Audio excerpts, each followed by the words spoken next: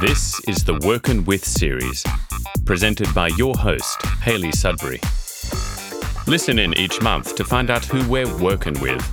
Hayley sits down with some of the world's most exciting leaders and entrepreneurs to chat about the companies they love, their definition of success, and the real secrets behind it all, their superpower. I am with Elizabeth Yemayaro, who is the global head of the UN He for She movement, and she's going to share what her other titles are as well. I'm sitting in the UN's headquarters in New York. It is a fabulously warm day, and it's finally great to meet you in person, Elizabeth. No, likewise. Thank you so much for coming to see us. Well, look, it's just absolute delight. We're big fans of the He for She movement. We think, obviously, men need to be part of the conversation. They need to be allies. We need to all be in this together to create a more equal and balanced world. I'd love you to share just a little bit more around the initiative for our listeners. So if you haven't heard of it, you get a sense around what it is all about. Yes. In early 2014, we posed ourselves a very big question. We are the United Nations. We have a mandate to ensure gender equality to every single girl and every single woman in every single country around the world, no matter who they are, no matter where they are. It's a very, very lofty goal.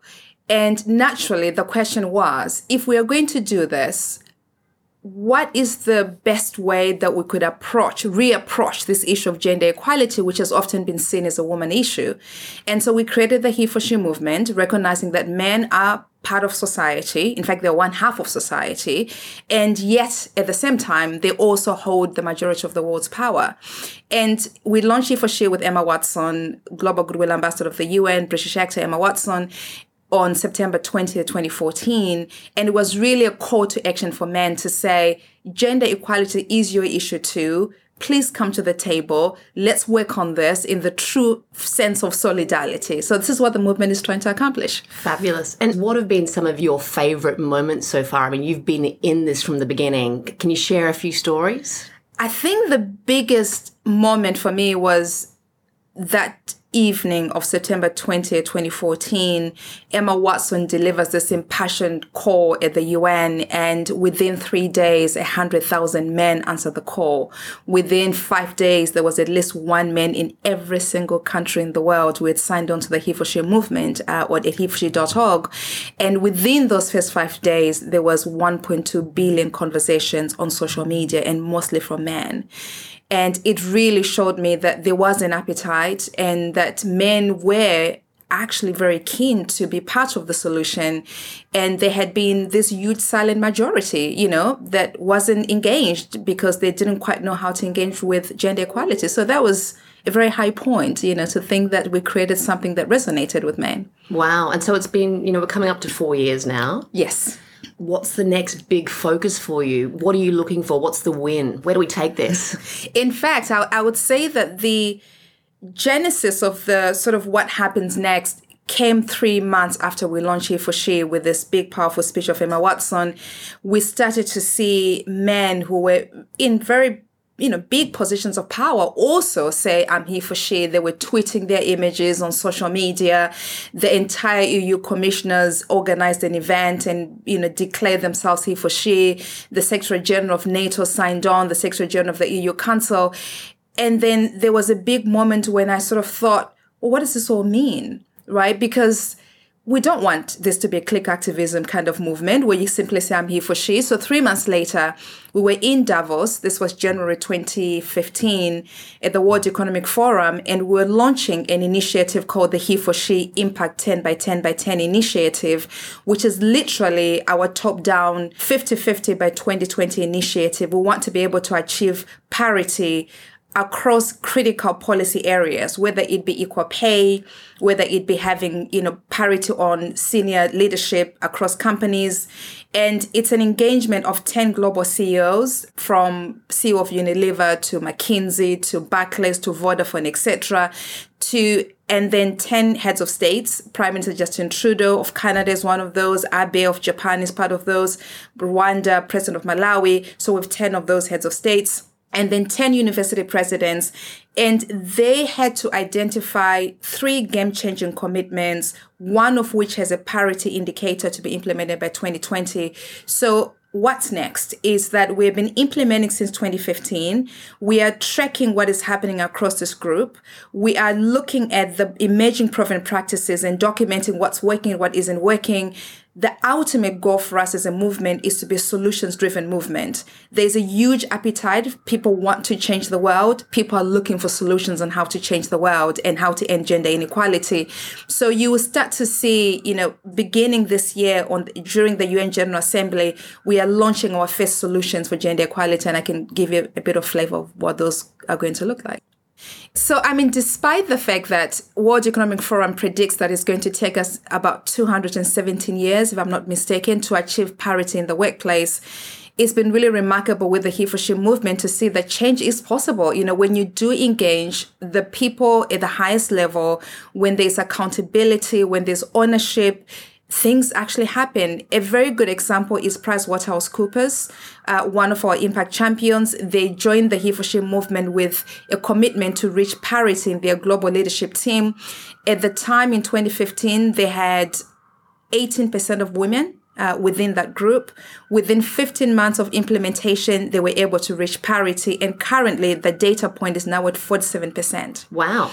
And so we are going to be sharing that as a solution to say, if you're a company of same scale, here's what has happened within PwC. Here's the transformation framework that they utilize to achieve this kind of very, groundbreaking change. But also within the solution, here are the things, the intervention that they tried. And these are the ones that worked, and these are the ones that did not work, because it's really important for us to also document that. And then being able to literally put the solutions in the hands of companies that want to create the same kind of change. So that's a really concrete example that's happened on the corporate side. If we look on the heads of states as well, Malawi came to the table with a commitment to end child marriage, which is a big issue in Africa. I'm from Africa myself. And within a few months of joining the movement, the government outlawed child marriage. But that wasn't really sort of the most exciting thing, because we know that legislation exists in so many of these countries. Is how it gets implemented. And over the past few months, we've been working, the government has been working and engaging their own communities, engaging the male and the female chiefs, the same people that have married these young girls to begin with. And in 12 months, they've been able to annul 3,500 child marriages, and those girls are now back in school. So again, very concrete change. And so again, would like to provide a solution on how do you go from we have the legislation to actually implementation. And the big piece for Malawi for us is the cultural change, because these issues are very entrenched in the culture of some of these societies, and we've been able to do this in Malawi. Again, there's more and more examples that I can share with you. I think it's fantastic to be addressing cultural change. How do you even frame that conversation in Malawi? I'm just interested to, you legislated great, but how did you actually do it? So, again, I would like to give all the credit to the government. The president understood that being a He for She champion meant that he needed to be a role model. He made this game-changing commitment, and he sought to deliver on that. But also recognizing, and this is a big component to the He for She movement, that we recognize that cultural transformation happens when the top-down and the bottom-up move at the same time. So it isn't just good enough to say that we have the head of state engaged or the president engaged. We also have to go and engage the community. So we have a country office in Malawi. They have been engaging the community leaders, but we let them be in charge of shaping this, understanding that this was their commitment. And they've been able to really do incredible things. They are not waiting for the West to come and solve their challenges. They are saying, this is our issue. We know how to fix this. We know how to speak to our people, and change is happening. So it's quite remarkable. It's phenomenal. Absolutely phenomenal.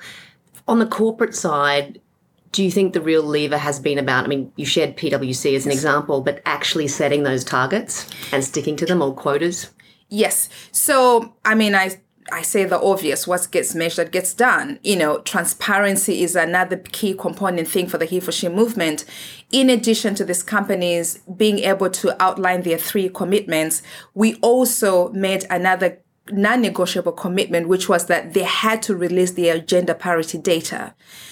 This was something that, they had to do. It was a non-negotiable. And I think that transparency also plays into a very interesting male ego, where the men want to win. And so when the data is all out there, they look at each other's data and they say, well, I can do better than that.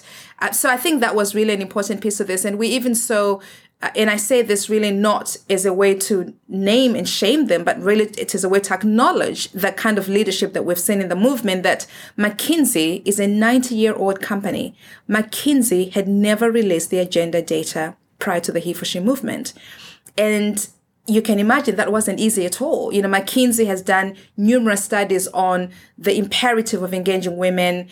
And of course, their data does not match what they've been talking about, right? And so for them to be able to do this and say, you know, the data isn't great, we know that we could do better, and here are the commitments to do that, was really encouraging for us. And we saw at the company sort of saying, well, you know, if McKinsey's data is out there and it isn't that great, then maybe we can also do the same thing. So I think, you know, the leadership happens at different levels and in different ways.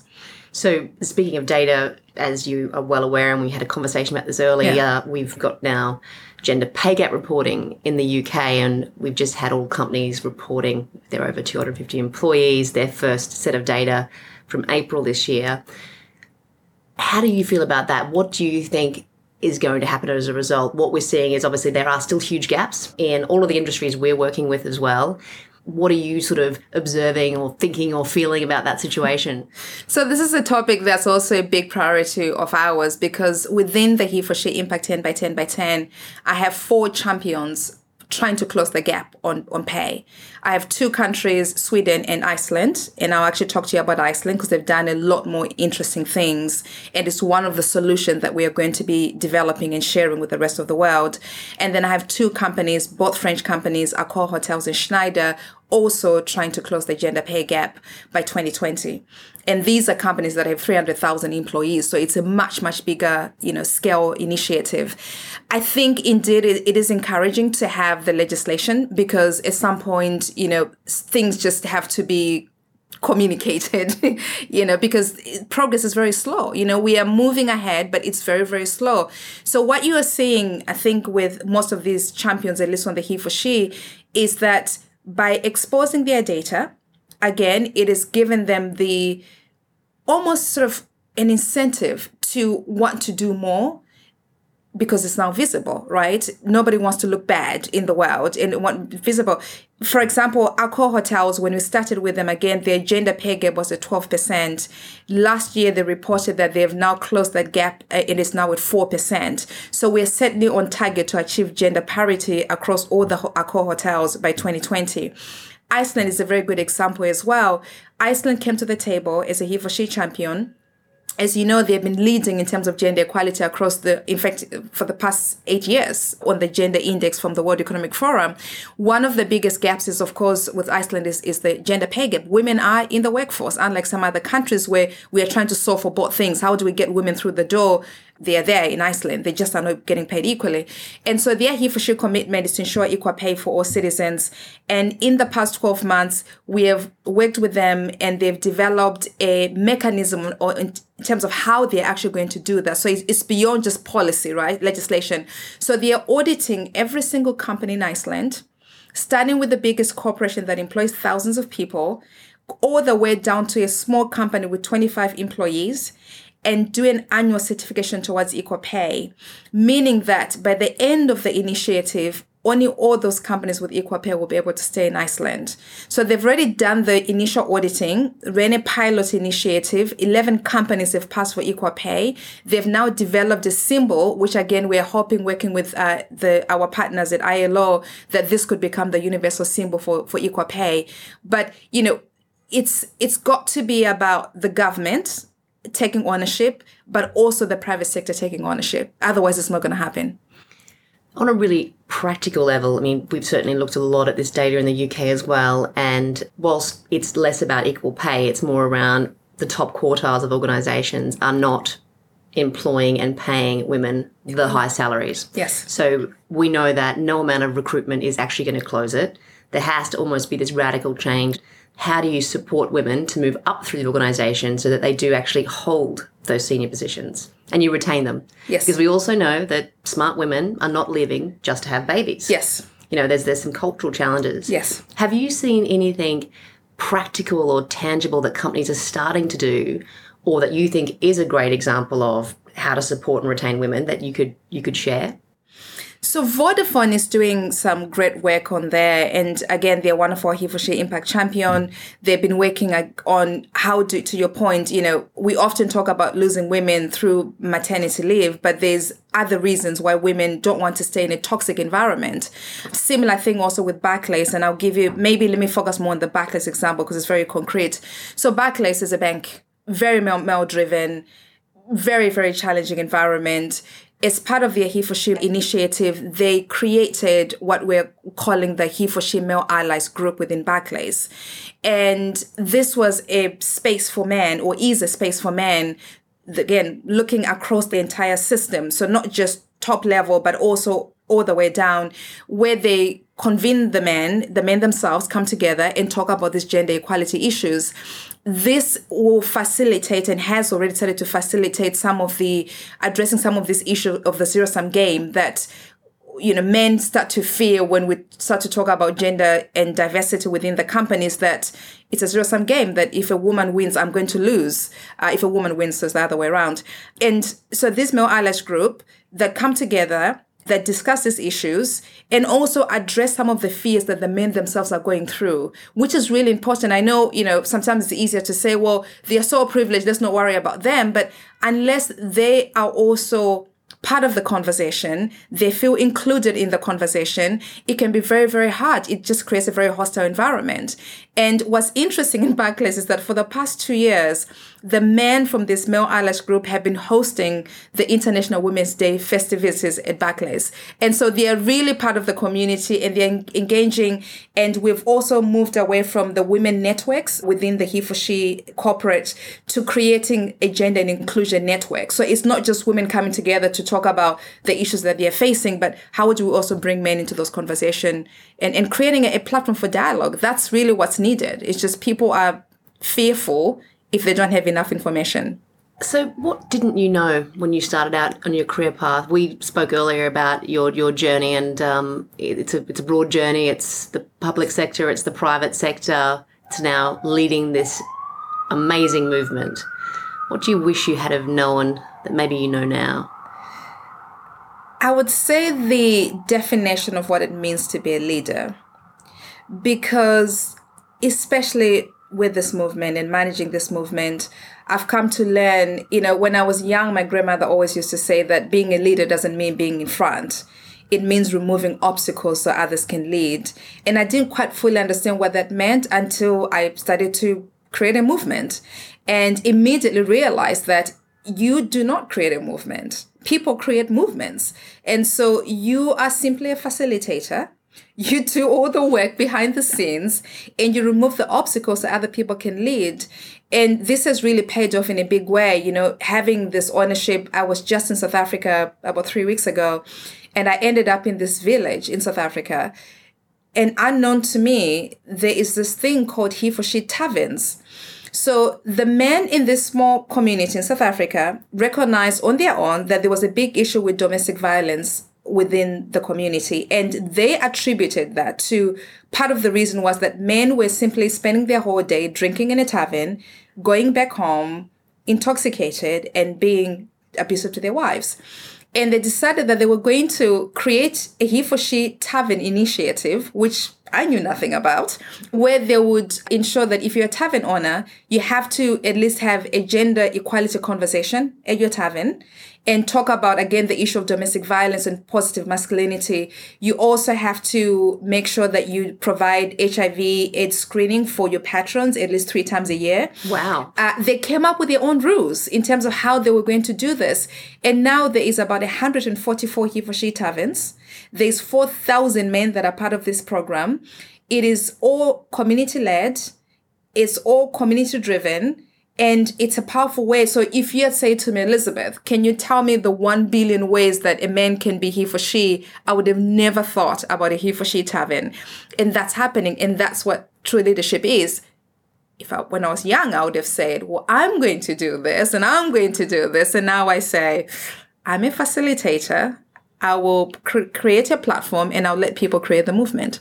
Wow. So no obstacles. That is an extraordinary example of he for she. So again, it's the power of empowering the community, letting them create the movement and solve the things in the way that they see fit for their community. Yeah. Fabulous. Absolutely fabulous. Such great examples of real change at a very grassroots level. That's it. Who has it been that's championed you along the way? This is a very good question because there's not one person I can pinpoint. And this is also an important thing as we think about your previous question about what would I tell younger girls, that you are going to need more than one champion. You're going to need ideally champions from all genders, because I've had both male, female, gender non-conforming mentors and sponsors that have given me different skill sets. And that's a really important thing. You know, we obviously need to have more female role models for young girls to look up to, because, you know, you can't beat it if you can't see it.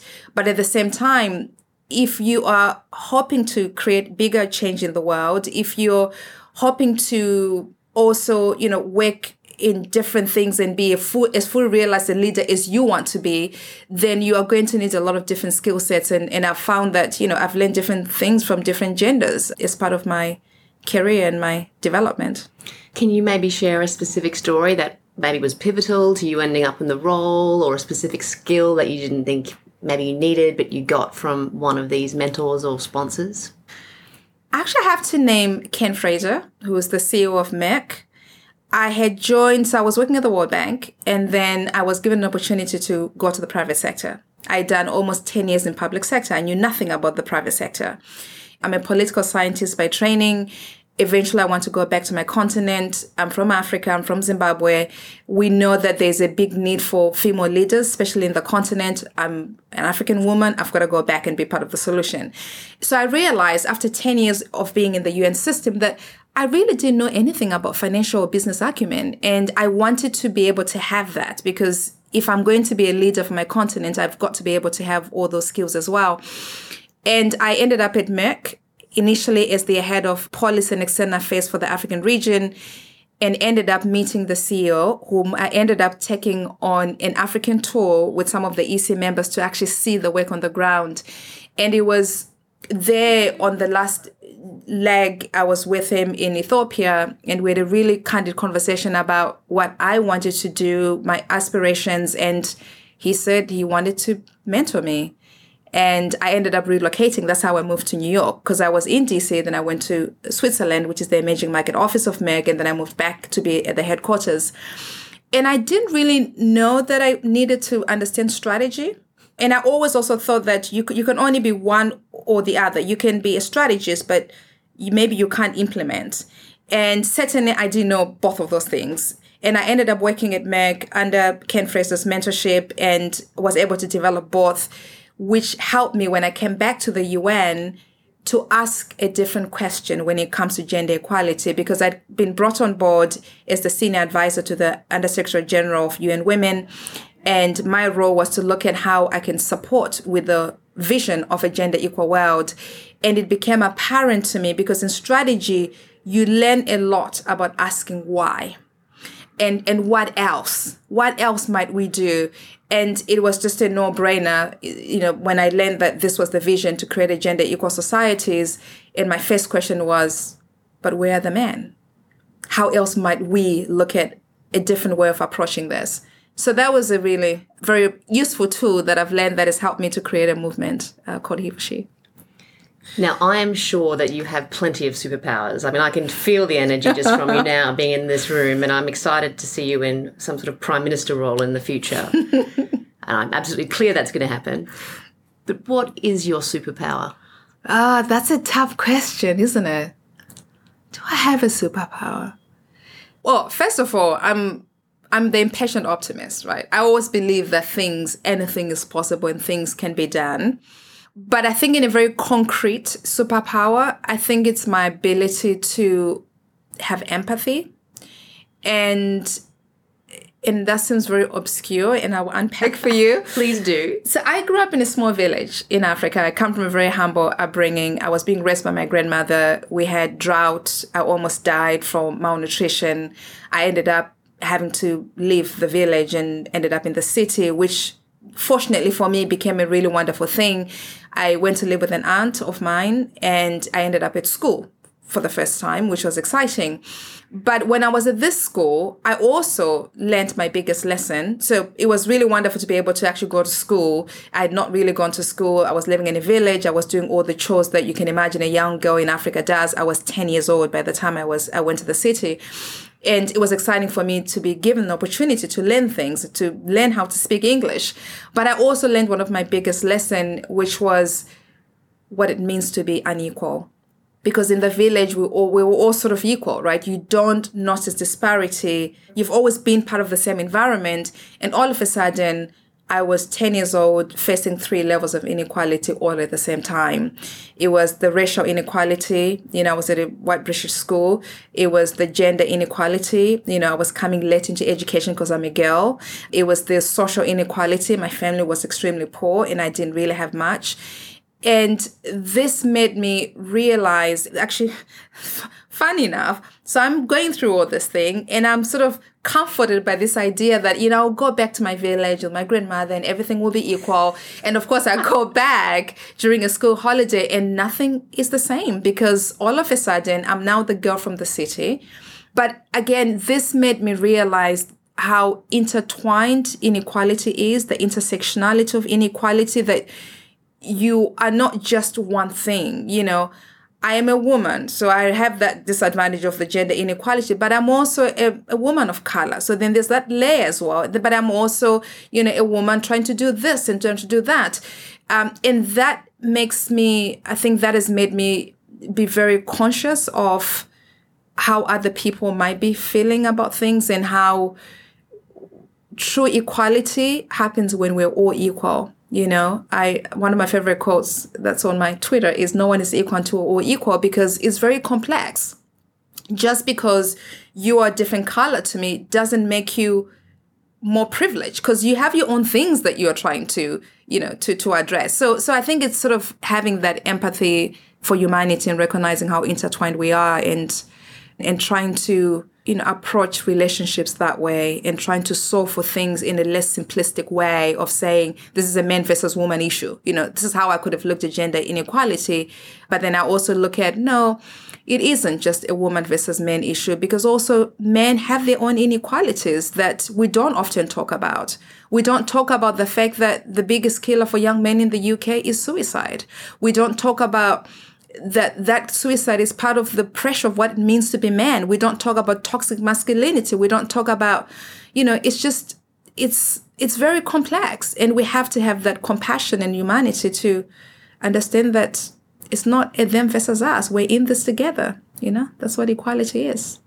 I love it. So what does the future hold for you? I mean, you've kind of hinted at going back to Africa. I've hinted at Prime Minister. But what does it really hold for you? I've got to go back home. I am who I am because Africa made me who I am and gave me so much. I live on one of the most incredible continents, Africa. So much potential. Great things have come out of Africa. We often don't hear this narrative. We talk about the poverty and the hunger, and which again, those things are happening, but there's also really incredible things. And the resilience of Africans is incredible. And I think we can do more. And in 2016, 10 out of the most fastest growing economies were out of Africa. And I want to go back home and be part of that, Well, I look forward to watching your journey and seeing you remove obstacles in Africa's way, as only you could. I've loved learning about your story and also what the movement is doing and continues to do. You have our full support as a He for She organisation, and I wish you the best of luck. Thank you very much. Thank you for taking the time to speak with me. You've been listening to the Workin' With podcast series. You can find us on iTunes and at workinwith.com. That's WERKIN with.com.